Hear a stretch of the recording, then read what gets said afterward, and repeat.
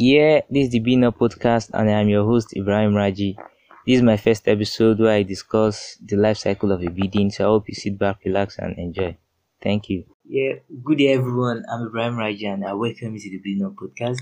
Hope you're having a good day.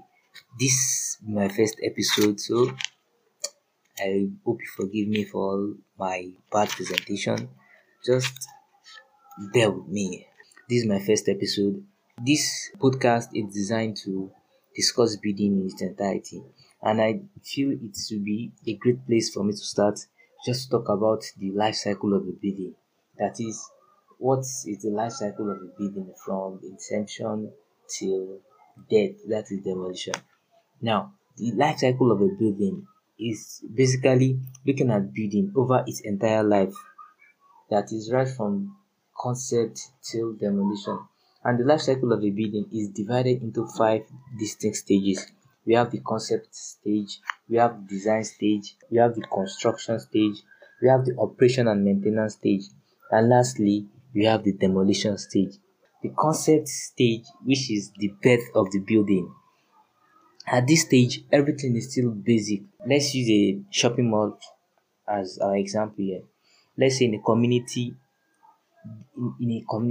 that lacks shopping mall, an investor see an opportunity to build a shopping mall in that community. So the thought of building it, that is the concept. That is the concept of building a shopping mall in a community. Investor, we need to the investor, which will now be our client.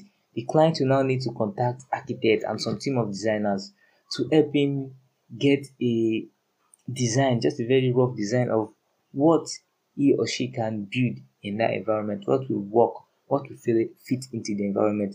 Then the architects and the other team of designers will design something that they think will be workable for the client in that environment.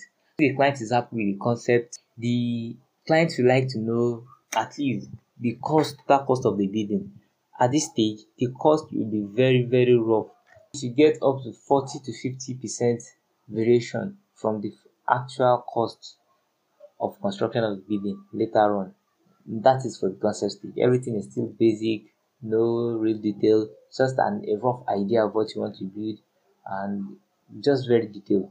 Then if the client is happy with the concept, then we move to the next stage, which is the planning and design stage. At this stage, then we properly plan the design. And the design stage is also subdivided into several stages.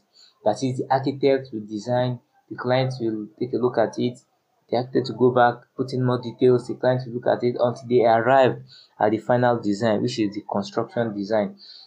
Once the buildings are in construction design, every detail of the building must have been in place. All the materials, all the specification, everything will be clearly listed in the construction design. The structural engineer will design for the stability of the building. The M&E engineers will design for the utility that will make our shopping mall function properly in this case. So that is for the design phase. You design everything necessary to make your building function in details. And luckily for us in this our generation, we have building information modeling that helps the design phase to be more seamless, to be more easier, to help us get into more details. And looking forward, some company are already incorporating machine learning, virtual reality, and many technologies into design phase. So it makes the time lost in construction reduce a great deal, because this getting to know all these details at the design phase, at the construction phase, help us to envisage the problem that we will encounter at the construction phase. That is for the design phase. You getting to know everything you need to make your building come into reality. Then after you through with your design, you get the necessary approvals, you get necessary documentation, you move, and before we can go to the construction stage, we need to get the costing of our building. And the costing of our building at the design stage should be 10 to 5 to 10% accurate. The cost variation shouldn't be more than 10 to 5%. That is all the actual cost of construction. Then after design phase, we move into the construction. Construction is you bringing the design to life. Then you need a general contractor to help you with that. The contractor will construct the building from the foundation right to the superstructure, and the architect and the team of designers will be on the ground to check the contractor to be sure his design is building according to their design and specifications. During construction, the major stakeholders will be the client, the architect, the structural engineer, the M&E engineers, the quantity surveyors, just to make sure the building is going according to plan, is still within budget, the strength of the building is according to design, and the building generally aesthetical value is what we designed for. All this need to be checked, so at the end of the construction we can derive the maximum value we want from the building. Once we're done with construction, then we move into operational phase. The investor will now be the owner. Then other vendors will come in to rent their spaces to start selling whatever they want to sell. So at this stage, the building is now in operation. You have the shop owners, you have the buyers, you have the facility managers. Those are the people using the building at that point in time. These facility managers are the one responsible for maintaining the building, making sure everything is still functional throughout the lifespan of the building. This is when you start deriving value for what you build. That is the operational phase. Then lastly, we have the demolition stage after the building has exceeded its lifespan. This is because every building has a design lifespan. Structural engineers they are trained in this aspect.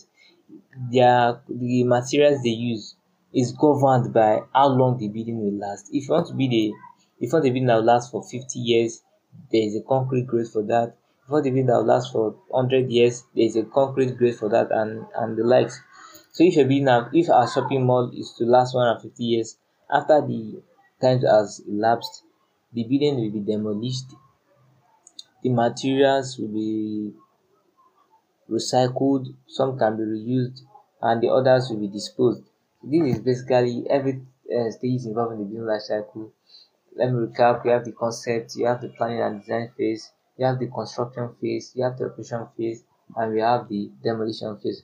So in my subsequent episode, all our discussion about building will evolve around these stages in the building life cycle and the people involved in the building industry. So thank you for listening. I hope you enjoyed this episode. You can leave me a review below. If you like this episode, share it with at least one friend. Thank you for listening. Peace out. Ciao. Yeah, so that was it. That was the first episode. I hope you enjoyed. I hope you picked up one or two things about building life cycle. If you really enjoyed this episode, share it with at least one friend of yours. You can like me on the podcasting platform you are listening from. You can help me get the word out, support my podcast, and I hope I see you again next time. Subscribe so you won't miss any episode. Please see you next time. Thank you.